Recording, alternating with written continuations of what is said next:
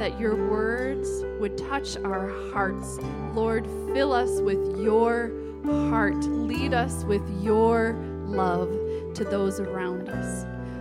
Lord, I pray that Seth's words would be your words. Amen.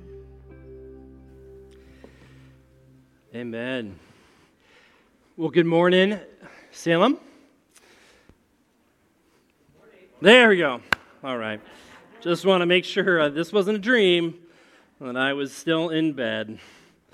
Hey, it's great to be with you guys this morning. My name is Seth. I'm one of the pastors here at Salem. And, sometimes I feel like when we, and it's different for every person and how this works, but sometimes I feel like we sing some songs and they touch me and I go, just go home.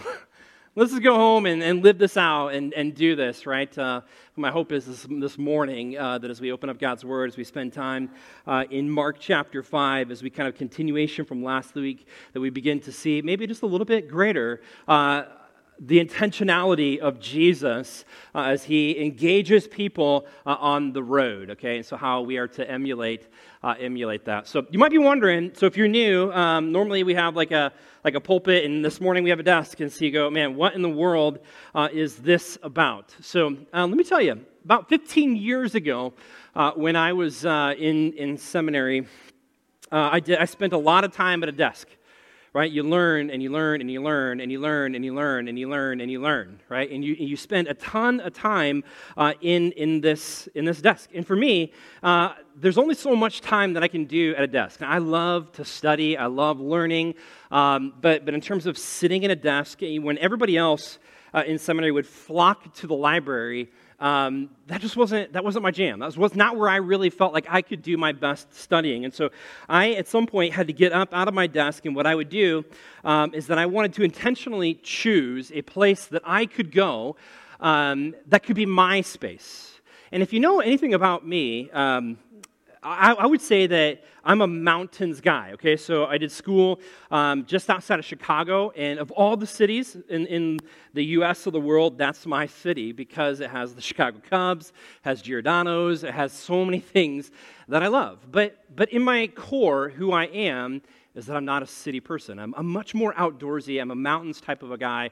I'd rather be in a tent than in a hotel. That's just kind of who I am. And so what I wanted to do is that I wanted to intentionally choose a place where I could go and do my studying, but that felt more natural for me.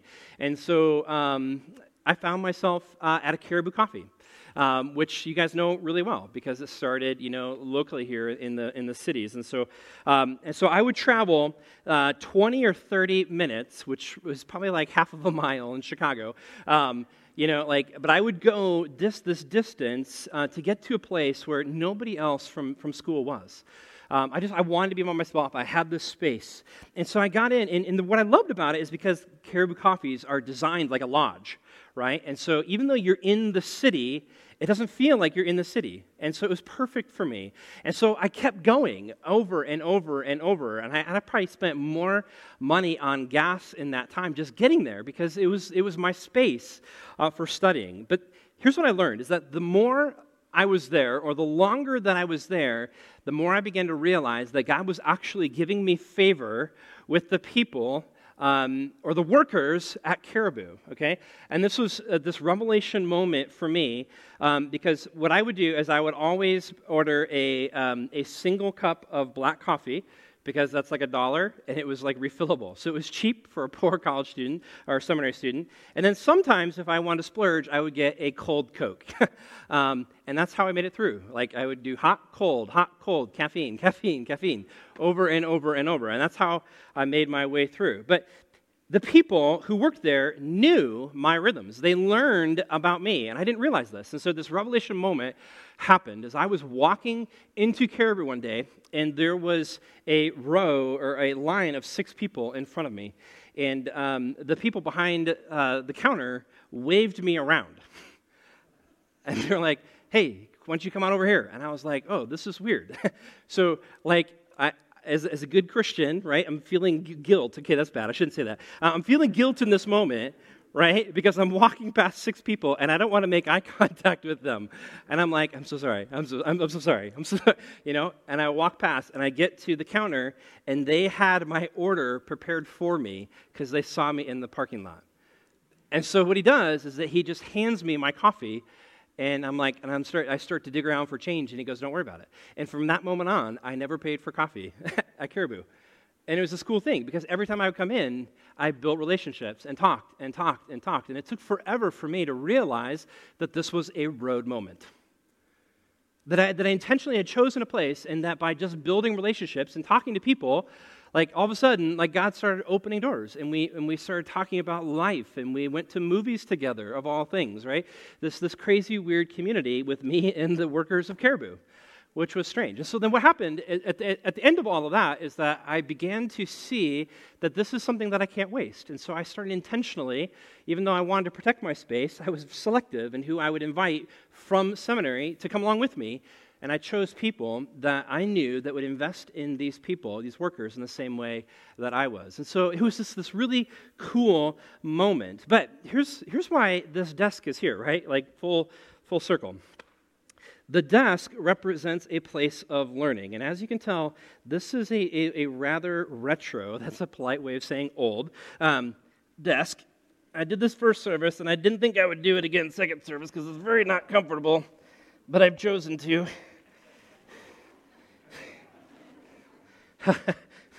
It's hard to breathe in here, actually. I'm not quite as thin as I used to be. But when I think about this desk, right, is that this place, this thing, has a very high place in our culture for learning. And I would never, ever undermine that, because I think that the classroom is incredibly important, right? But the reality is that I can learn and learn and learn and learn and learn and never do. Right? Like James says that we need to be doers of the word, right? Not just hearers of the word. And so the reality is for me that I learned in this seminary moment was that I can learn all the Greek and all the Hebrew that I could ever possibly want, and then unless I get out of my desk and actually engage in the road, it's for nothing. Right? Because it's not connected to life. It's not connected to anything in the way that Jesus actually has designed me to function as a Christ follower. And so I have to get up out of the desk. And so this last week, if we'll switch maybe over to our trustee board here, this last week you might remember that we looked at this passage, right, in John 4, where Jesus has this interaction with this woman at a well, right? And so we learned this big idea that Jesus went to people. He didn't make them come to him. He went to people, and then once he's there, he intentionally engages with those people, right? And we learned that he engaged their gender, he engaged their race and ethnicity, he engaged their story, whatever that story was, and however deep or gross or painful or not, he engaged their story. He engaged their attitude, whether they're skeptical or sarcastic or mean or judgmental or apathetic, whatever their attitude is, he engaged it. And then he engaged their beliefs, so whatever their beliefs. And so we learned from us, whether someone has the different beliefs or they don't believe in really anything, we learned a ton about how Jesus went to people and he intentionally engages them. And we talked about this idea of elephants in the room, right? Like sometimes we shy away when we see one elephant in the room, and yet Jesus in this moment saw 5 elephants, and yet he, with boldness and much grace and a lot of truth and grace, engaged this woman in this intentional conversation. And amazing, cool, crazy, incredible things actually happen as a result of it, right? She leaves her jar of water, and she goes back into town and tells all of her friends. Well, today we're going to see something similar, but I wanted just to kind of get this out here. In our passage this morning, right, Jesus, the same thing, right? Jesus went to the blank side of the lake, okay? So this is going to be strange. It might sound weird, but I think that this is a super important thing. It's another real strong, bold move of Jesus, is that he went to the other side of the lake, okay? So if we were to do this actually from the back, if you remember, with the woman of Galilee, the woman of Samaria, we started kind of down in Jerusalem, and he made his way over to the Jordan River, and then eventually he ends up over here in this town in Samaria, right, on his way en route to Galilee, and this is Samaria, right? And so this was the easy route, and this is the hard route, and yet Jesus intentionally, right, it was necessary for Jesus to intentionally choose this place, okay? And that he ends up in Galilee. And so now that we're here in Galilee, what we're going to find is that Jesus' kind of hometown is right up here in this little town called Capernaum, which is about 1,500 people. And this is where Peter lived. And so what he's going to do here is he takes his disciples, and he's actually going to go from the west side of the lake to the east side of the lake, okay? And you're like, okay, big deal. Why is this so important that Jesus would go to the other side of the lake, okay? So let's talk about that, okay? If you got your Bible, open up to Mark chapter 5, okay? So if you don't know your Bible, Old Testament, New Testament, New Testament's in the right. It starts with Matthew. And so if you flip, you find Matthew. It goes Matthew, Mark, Luke, John. And so we're going to be in Mark chapter 5, okay? So, but here's what's interesting is that we're going to start in 5:1 with being at the other side of the lake, right? It says that they came to the other side of the sea, to the country of the Gerasenes, okay? So they came across this lake. But here's what I want to just pause for a second in this moment, because if you pull out your trusty merged Gospels, which I referenced this last week, again, it's a great cave resource for spending time in your relationship with God. He puts together like the life of Jesus really in chronological order. And so there are these two things that, if he's right, there are two things that happen just prior to Jesus going to the other side, okay? And the first one is actually back in Mark chapter 3. And I don't have this on the screen, so if you want to look in your Bible, it's in Mark chapter 3, verses 31 to 35. But here's what happens. It's just this kind of summary, is that Jesus is talking with these people, right, in this crowd, and these disciples come to him and basically say, hey, your mother and your brothers are outside, and they're seeking you, right? They're looking for you. And so I just imagine Jesus, like, looking around the room, and he basically says, who are my mother and brothers? And then he looks about and says, here are my mother and brothers, for whoever does the will of God, he is my brother and sister and mother. Okay? So there's something about this will of God, right? Whoever does the will, not just here, but whoever does the will of my Father, right, of God, he is my brother and sister. Okay? So, but then if you go chronologically, you go to chapter 4, verse 35, and here's what it says. It says, on that day, when evening had come, Jesus said to them, let us go across to the other side. And so then if this chronological order is correct, then what we can learn is actually that there's something about doing the will of the Father that's connected to this idea of going to the other side. Okay? Does that make sense? There's something about this, about going to the other side. Now, take a look at this picture. You can see this is actually from the town of Capernaum in modern-day Israel or modern-day Galilee. And it's actually looking across the Sea of Galilee. It's called the Sea of Galilee I don't actually know why, but it's really more like a giant lake.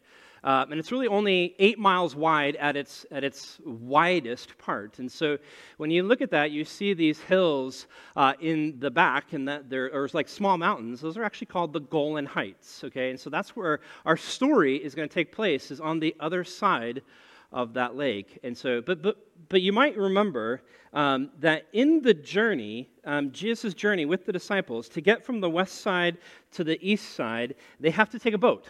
Okay, so they would all hop in this fishing boat, and then what happens is that in the midst of their travel, a storm arises. In fact, it's so significant that the disciples are afraid for their very lives. Remember, this is where Jesus calms the storm, right? And the disciples are saying, like, gosh, like, don't you care that we are perishing? Which, by the way, when you look at this picture, you go, how in the world? Like, we live in the land of lakes, right? Like, is this, I just put this together, is this where Land O'Lakes, like the butter company, comes from? Like, I don't even know.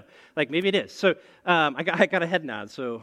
But when you look at this lake, you know, you look at this, the width of this, you go, how is it that a storm could actually cause like a life-threatening like scenario. And I learned this while we were in Israel, just because I think this is fascinating. I think it's helpful for us to put into context the journey and the trip from the west side to the east side of the lake, is that there are times where this phenomenon happens where the wind from the north and meets wind from the south, and they connect together, and when it happens, there's mountains on the east and mountains on the west, and so the wind just swirls in between these two topography type of elements, right? These geographical things.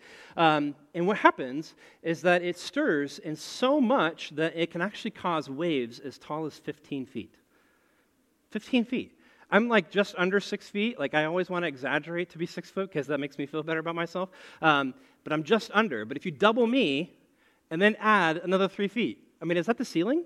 I mean, that's pretty close, right? I mean, it's pretty incredible to think. And so as I think about this journey, the disciples have got to be, if you put yourself in the mind and the shoes of the disciples, they've got to be asking, Jesus, what are we doing? Why are we going over there?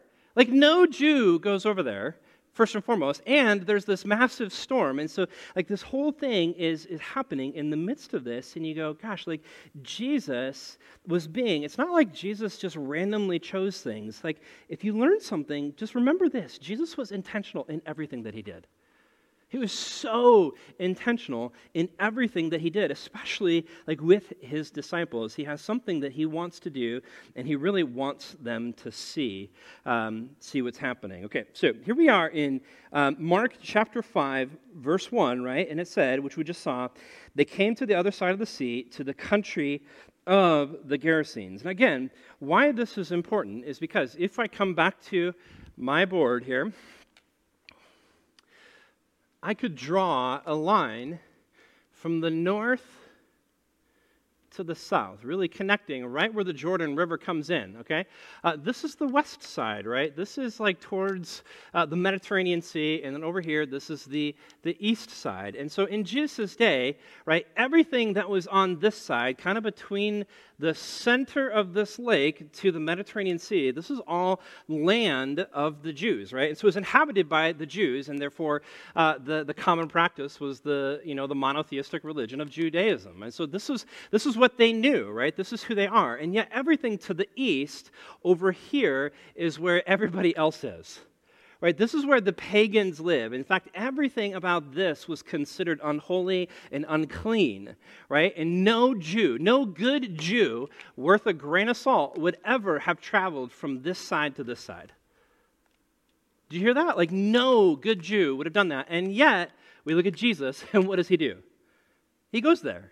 Right? He travels from right up here and just comes right over here to the land of the Gerasenes, where nobody would ever have gone in that time, right? And so if you can begin to imagine, again, just what it would have been like to be a disciple going, gosh, okay, so we had this fruitful ministry in Galilee over here, and then we got in a boat, and then there's this massive storm that happens, and then we're on the way to the east side of the lake, which is where we really shouldn't be going. And so the whole time, like, there's fear, I think, in the hearts and the minds of these disciples. But then here's what's interesting, is that as the story unfolds in verse 2, right?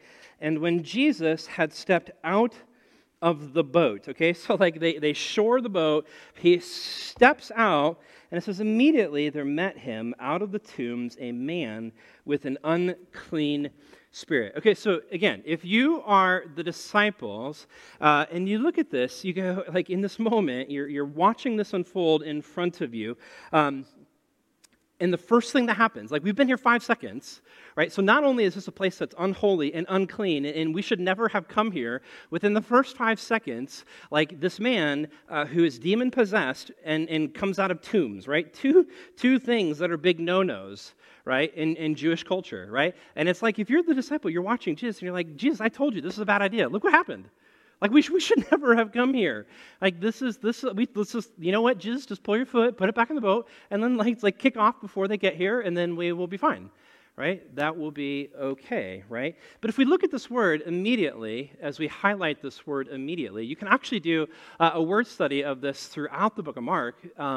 And it's a fascinating actual study because what you begin to see is that Mark uses this word a ton, especially at the beginning part of Jesus' ministry. And what we see in this word is that Mark is conveying as an author to us, as the reader, that there is a sense of urgency in Jesus' kingdom. Right? Mark is the shortest gospel, and so you have to condense a lot of stuff into a small, short, kind of compact gospel. And so what really Mark does is he says there's this major, massive urgency in Jesus' mind in what he's doing and how he's addressing and approaching and building this kingdom. There's urgency in this kingdom, right? Okay? And so this man runs at Jesus. Check this out in verses 3 to 5. Here's where Mark gives us this description of this man, okay?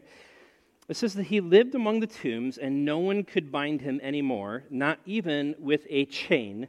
For he had often been bound with shackles and chains, but he wrenched the chains apart, and he broke the shackles in pieces. Get this, no one had the strength to subdue him. Like, this is. I mean, when we think about this, we think about this from the perspective of the people who lived here. You go, this is a frightening scenario, right? He appears to have superhuman strength. And in fact, right, like not only does he live among the tombs, which is just totally unclean and gross, right? They have apparently, because of his nuisance and because of his destruction, they have actually bound him with shackles and chained him in places. Like, and you go, this is a pretty scary or terrifying thing if you are the people looking at this scenario. And yet, sometimes though, when we think about this, we forget to think about what this would actually have been like from the perspective of the man. Like think he's totally isolated, he's totally wrecked, it's desolate, and get this, he constantly hurts himself. Look at this in verse 5. He says, night and day, among the tombs and on the mountains, right? So there's this almost like this homeless, nomadic nature to him that wherever he goes, he's always crying out and cutting himself with stones. Now, I don't know about you, but that sounds absolutely miserable.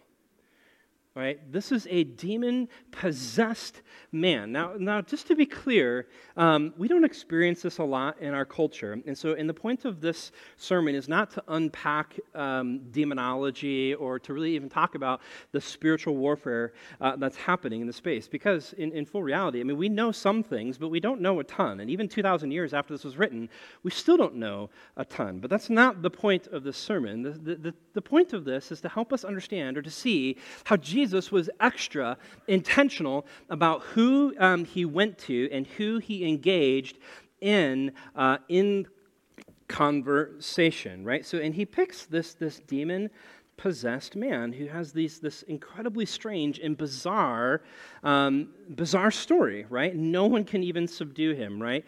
And as you go, if you are in the feet of the disciples, we begin to watch this unfold, and we go, man, like, what? Why are we here? What is this about? Check this out in verse 6, this very simple, short verse. It says, and when he, this is the demon-possessed man, saw Jesus from afar, he ran and fell down before him. It's such a simple, small, easy verse. And yet in this culture, running was really undignified. And then when he fell down in front of somebody, first and foremost, that was usually a sign of worship. But here, it's this sign of submission to authority, right?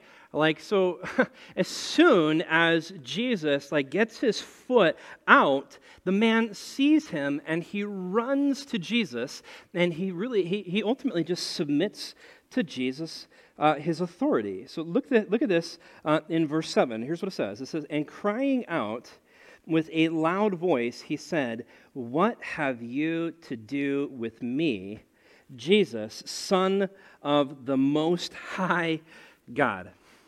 Right? Full authority that the demon sees in Jesus. Now, it's interesting that there's such a powerful line, right? What do you have to do with me?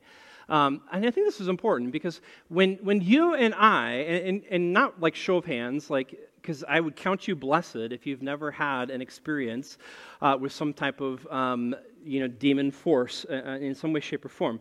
So I would count you blessed if you haven't. if you haven't done that. But it is a fearful thing. And so when we are in these moments, I think that we oftentimes seem to evaluate this situation as kind of approaching it to say, like, gosh, what is it that you as a demon have to do with me?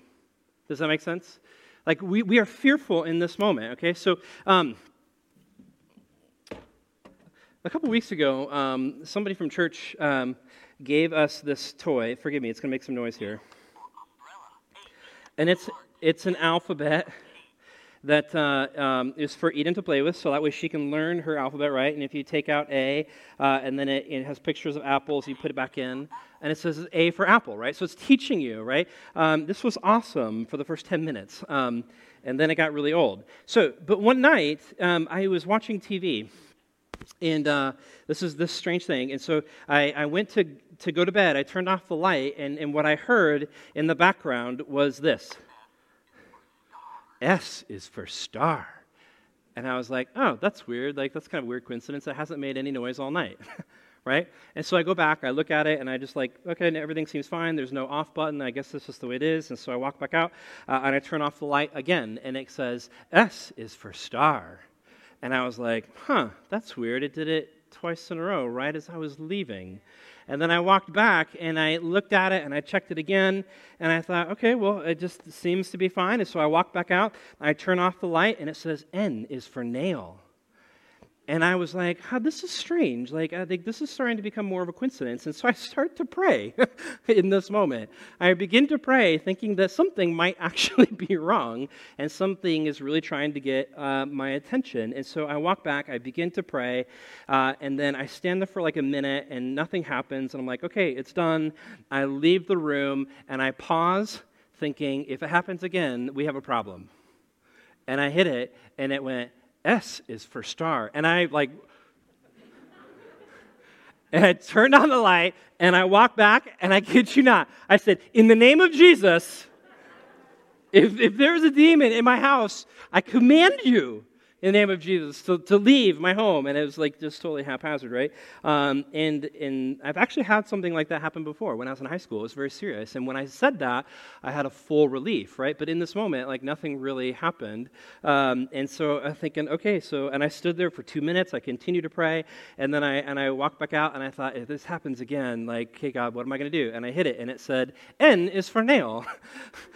And then it dawned on me in this moment, and I turned on the light, and it said, S is for star, and then I turned it off, and it said, N is for nail, and I went, oh, it's light sensitive. Silly me, right? But in this moment, right? It's so dumb, right? But I command you.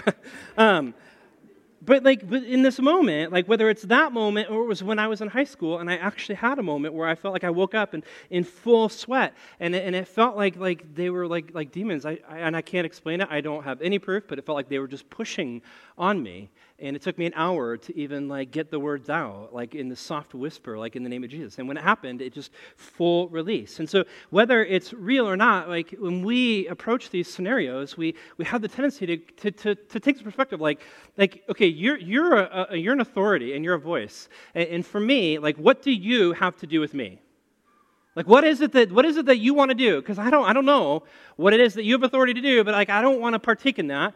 And yet, what we find in our story is that as soon as Jesus' foot gets out of the boat and touches the ground, there is this reversal of authority. It's a total shift and change, right? Because then this demon-possessed man runs to Jesus and says, what? What do you have to do with me? Right? And so everything in this life submits to Jesus, right? This possession of this man, right? And Jesus, so what does he do? He engages in conversation, right? Like, what's your name? Well, he says, my name is Legion because we are many. And then this is interesting, right? Is that he begs him earnestly not to send them out of the country. So if we come back to our board again, if we flip over here, right, what we'll find is that, again, so if this is like the area of the Jews, right, if this is where Jesus, this is Galilee and all of Judea and Samaria, right, over here, there's this area called the Decapolis, which is the 10 cities. It's the Greek word for the 10 cities, and it's all about people who are living life under Roman rule or Roman authority, right? And so it's over here, and it's as if the demon is saying, you have your side, why don't you just let me stay to my side? You stay to the west, and I'll stay to the east. Like, let's just barter here. Like, let's bargain. And Jesus doesn't really bargain or barter with this guy, but he does allow them to stay because, again, he has this very intentional plan that he wants to see happen. And so, in part, I think of what happens here in this space is that Jesus gives us a sneak peek into the book of Acts. Because even though, like what we oftentimes find in Scripture, is that salvation is first for the who?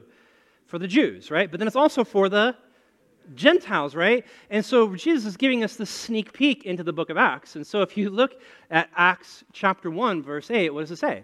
You will receive power when the Holy Spirit has come upon you, and you will be my witnesses, right? You will be my storytellers starting in Jerusalem, and then also in Samaria, right? We remember that story from last week, right? But then also to the end of the earth. And guys, we are still on an Acts 1:8 journey. That's where this is the moment in history that we live in. We are still witnesses as it is being spread. What starts here eventually goes to here, and eventually goes to here, and eventually it will go where? Everywhere. Right? And that's the story of the gospel. And Jesus gives us this sneak peek into the book of Acts to say, the salvation is for the Jews, but it is also for the whole world. And I want to show you intentionally and to demonstrate the lifestyle and the manner and the habits of which I want my disciples to live, one of which is being, go to the other side of the lake. Does that make sense? Right? And so here's where we are, right? So this is this bizarre scenario. So we know that Satan can have control of a person through possession. And I think it's interesting for us as we think maybe even applicationally for us as we think about possession. We don't experience this much in our culture. Like we don't see it other than on the TV screen. Like we have this fascination with demon possession. Like think about all the movies that just come out, and they just keep coming over and over and over. And yet we don't really experience it a ton. But if you were to go to some of the more remote areas of the world where industrialization, right, is a little bit different, right, Satan works differently because he doesn't have the same tools in his toolbox as he does here. So not only can Satan actually operate, even though it seems to happen less frequently, not only can he operate through possession, he also has a ton of power, and hear me when I say this, he has a ton of power through the idea of obsession. It's not just possession, it's the idea of obsession, because everybody that lived in this Decapolis was obsessed with the Roman rule, who the Romans were, the lifestyle that it was offered, the gods that they worshipped, right? And we begin to see that Satan works in two very different ways. And so here's where we shift from the possessed man in our text to the obsessed people in verse 14. Check this out. It says, the herdsman fled and told it in the city and in the country, right? Which is obvious, right? Oh, I kind of skipped a few verses, actually. So the demon actually asked Jesus if they could go into the pigs, right? And they do, and so they run down this steep hill, and all 2,000 of these pigs, they die, which is just kind of a bizarre, weird thing, right? So the location of evil, which was started in the man, shifted to the pigs. And here's the silver lining, I guess, is that when you can attach evil to a person, an object, or a place, guess what? It's easy enough to just avoid it, right? And that's oftentimes what we do. Like, we avoid those places. Like, it's kind of like the elephant in the room, except different. We avoid it. But now that these pigs have died and perished, we don't know where this evil is. And so there's lots of fear in these people, right? And so verse 14, this herdsman, he fled and told it in the city and in the country. And people actually then, what they do? They come to see what it was that had happened. And they came to Jesus and they saw this demon-possessed man, right? The one who had had the legion. And this was this unique thing, right? He's just sitting there. He's clothed, so he's no longer naked. And he's totally in his right mind. And they were afraid. And those who had seen it described to them what had happened to the demon-possessed man into the pigs. And then what happens is that they beg Jesus to depart from the region. They're like, man, would you please leave? So not only do we not know where this evil has now gone, and no longer can we actually avoid it, you also just sent, how many dollars worth of pigs into the ocean, right, into the sea. This economic fallout is going to be big. Get out of here. We don't want you. And it's clear that they care more about their livelihood than the sanity of this one man. But you can't blame them, right? Because this is the life that they live. They don't know Jesus. They haven't been transformed by faith, through grace, or by grace through faith. So then what happens, right, in this is that as Jesus is getting back into the boat, in verse 18, where we see, is he's getting back into the boat, the man who had been possessed then actually comes and begs him to go with him, right? Which is totally natural. Think about all of the shame that this man would have experienced. He caused torment of the city, night and day, over and over and over. He would have just tormented people. And so there's all of this shame. And yet, the one man who has healed him and brought him forgiveness and healing, right? He goes, I want to be with you. I want to go with you. And what does Jesus do? It says, he says, no. He did not permit him, but said to him, go home to your friends and tell them how much the Lord has done for you and how he has had mercy on you. You see, I think that when we think about these types of people, we have this tendency to want to get back into the desk. You see, we hit these moments and we're like, gosh, Jesus, now is the time. I know that you want me to live life on the road. Cave, table, road. I know it's important. Cave is the most important because that's inflow. I know I need the table, and I know that you want me to live life on the road. But guess what, Jesus? I just need more training. I need more desk time. I need more and more and more of this, right? And yet what Jesus does is he says, nope, what you need is your story, and I want you to go and tell your story. And where does he send him? To your family and friends. The same thing that happened to the woman at the well, right? She runs to her family and her friends.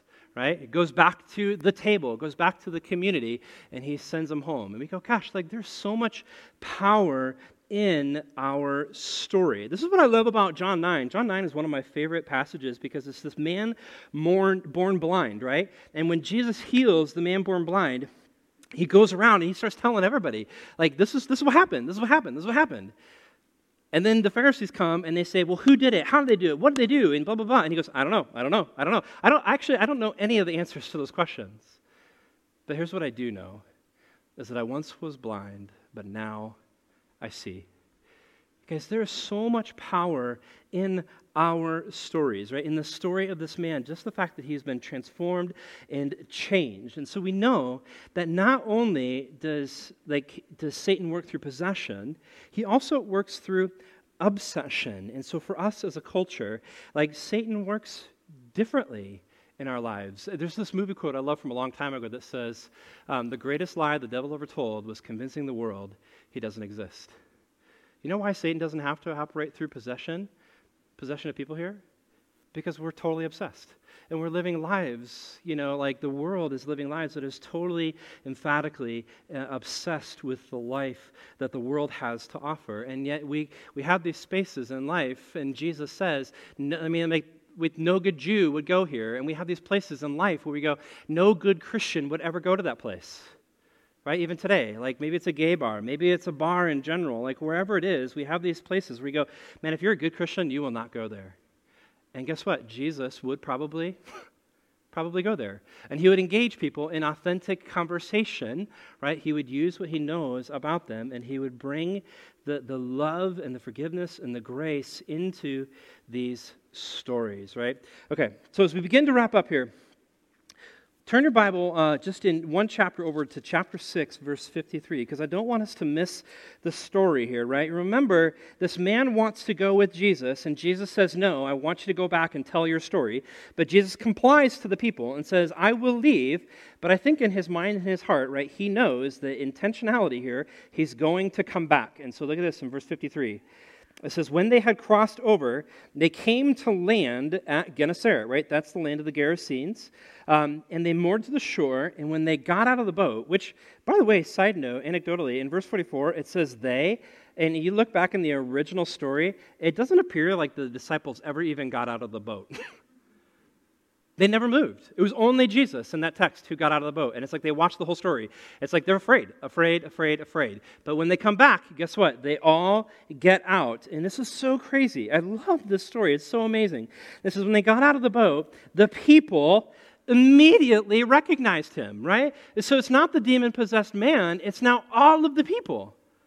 All of the people immediately recognized Jesus. And look at this next verse, right, as it keeps going. It says, and then they ran, right? Who was the one who ran in the first story?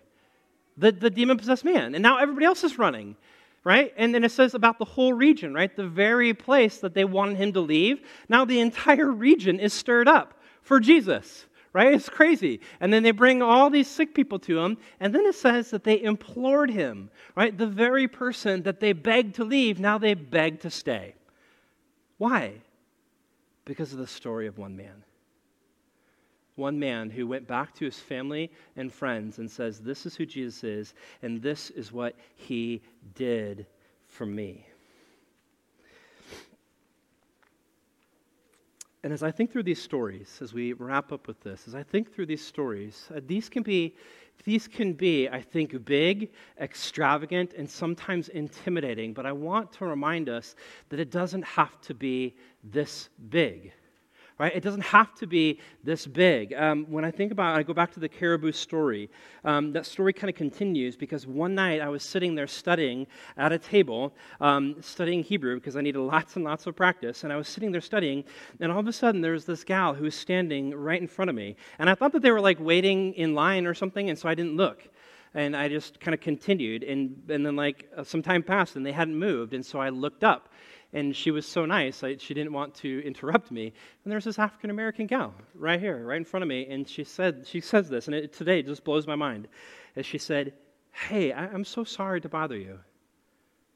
And I was like, hey, it's okay. Like, what do you need? And she said, well, honestly, this is strange, but I just feel like since everybody else in this place knows you, I should know you. And I was like, wow, shocker, like moment. Like I did not realize the favor that had extended and the people that had noticed the relationships that I had built with the workers. And all of a sudden I'm like, this is the road. And it took me too long to recognize that, but it starts small. It can start with the idea of putting names in a box, but not just to put names in the box and say, great, God, that's yours. Let's go, these are names that I'm going to pray over. And they're names of people that, guess what, I'm going to intentionally engage in authentic conversation with these people, right? It's not just names on a desk. And so I want to end with this. I want to invite the worship team to come on up and to kind of get ready for our song here. But I want to end with this. Like I'm going to sit back down in this desk, right, against my better judgment. I sit back down in this desk. And if I think about today's Valentine's Day, right? Happy Valentine's Day to all of you. I could sit in this space and I could learn and learn and learn and learn. I could read 100 books. I could memorize all the Greek and all the Hebrew words about love and what those mean and where they're found in the Bible. And I can learn it and I can learn it. And guess what? I can never do it. And at some point, this actually fits really well because at some point, we outgrow the desk, don't we? We outgrow it. And we have to go, gosh, like it's not just about me sitting, it's about me taking this and engaging in conversation, this authentic conversation with the world. Guys, next week we start this celebration story about who God is and the way He's working in the lives of people, right? And we're going to continue to celebrate, not just next week, but we have some stuff in store to help us continue to celebrate who God is and what He is doing. But can I just encourage you this morning to say, man, you have such a powerful story. Whether you came to know Christ at 5 or 55, it doesn't matter. because you have a unique story that God wants to use in a powerful way. And here's my question for you. My challenge would be this: will you love people enough to go to the other side of the lake? What started with Jesus' love for you, right, on the cross, right? He spanned heaven to earth to put on flesh, and then he died for us. Will you love people enough to go to the other side? Let's ask these questions, and we'll finish with a song. First one, what are the other sides in your life? And what are some of the other sides in Fargo-Moorhead, right? Maybe those are easily identifiable, and maybe you have to think a little bit harder to process through those. But every single one of us has an other side in our life that we can choose intentionally to go and invest in those conversations. But the second question is also very, very sincere, because there are risks involved, right? Jesus, at the end of his life, had so many relationships that began to escalate, and yet he chose to enter into those conversations because it was worth it. But we have to ask ourselves, what are the risks? And then that last one is, what is the Spirit telling you right now about the other side? Let's pray. Heavenly Father, Lord, as we wrap up our time this morning, as we begin to maybe process just a little bit more intentionally, Lord, we know that next week we're going to kind of summarize and bring this whole series together. And we know that really what we're talking about on the road is as intimidating as that sounds at sometimes, really, right? The only way to get there and to have the fullness that we need to do that starts in the cave. And God, would you give us time with you? And would you just draw us into your presence, and would you fill our cups and allow us and just remind us of the goodness of who you are. And may that extend to our table, but may that also continue to go out into the world. And so, Lord, this morning, I pray that whatever our story is and whoever is in this room, that as we leave this room, we would be reminded that I have a powerful story that you want to use in this world. And may we love people enough that we would be willing to go to the other side. We love you, and in your name we pray. Amen. Let's stand and worship.